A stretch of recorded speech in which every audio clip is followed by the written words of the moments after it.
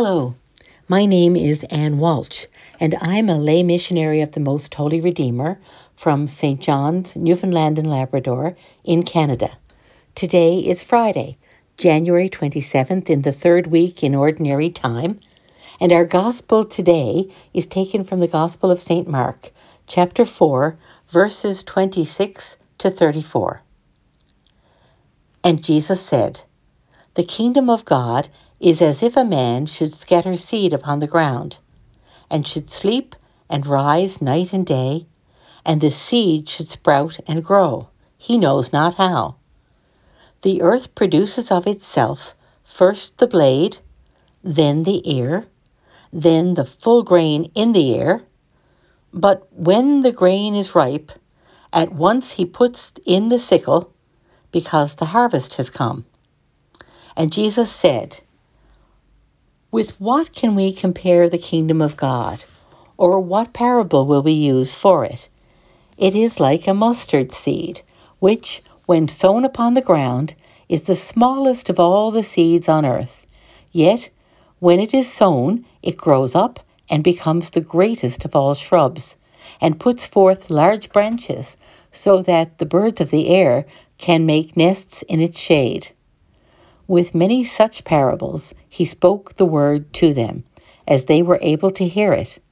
He did not speak to them except in parables, but he explained everything in private to his disciples. The Gospel of the Lord. The parable of the mustard seed is a well-known and beloved parable. But I'd like to take a step backward and look at Jesus' methods as a teacher and as a proclaimer of good news to the people. What's the method that Jesus uses to get the message of the good news of the kingdom of God out to the folks who come to hear him? He uses stories. He uses stories that are taken from the natural world around him. But the beauty of Jesus as a storyteller is not that he just tells the story of the natural world around.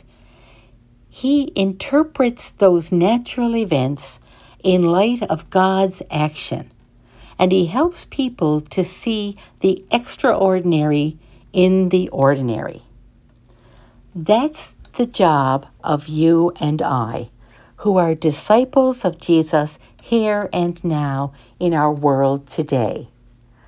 Our job as disciples is to tell the story of Jesus, to tell the story of love and hope and redemption and community and purpose to people and a world who are trying to find their way in difficult situations.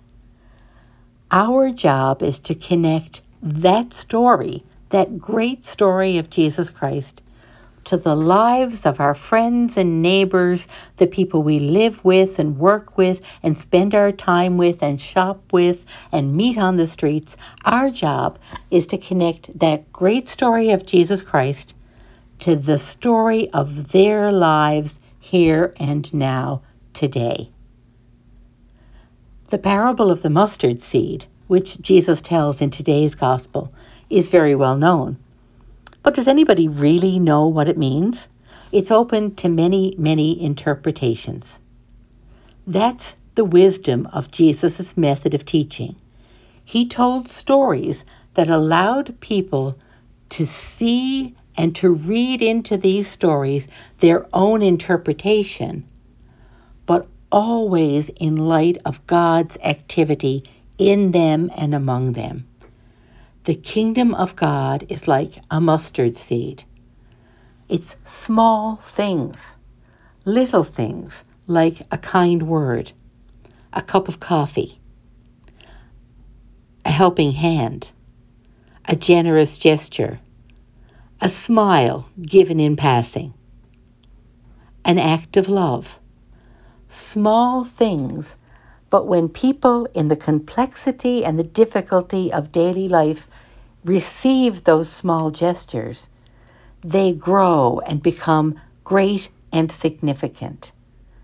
The smallest things done in love and charity and compassion can become great when they are received by hearts and in lives where those things mean a great deal.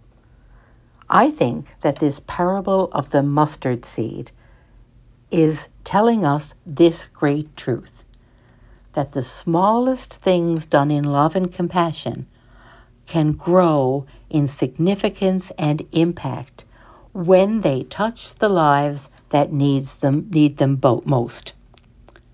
Jesus came to announce the coming of the kingdom. Like a mustard seed, his mission starts small.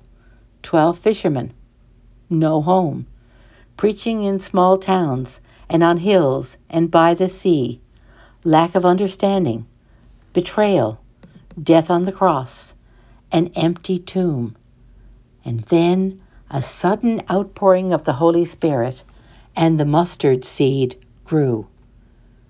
The Holy Spirit is as present to you and I today as the Holy Spirit was present to the apostles right after Jesus' death and resurrection and ascension. The simplest actions done in love and compassion grow in significance and impact when they are poured out into lives that need them, and when they are interpreted by those people. May God bless us, and may God cause an increase in the impact of these words and gestures done in love today. May God bless us, Father, Son, and Holy Spirit. Amen.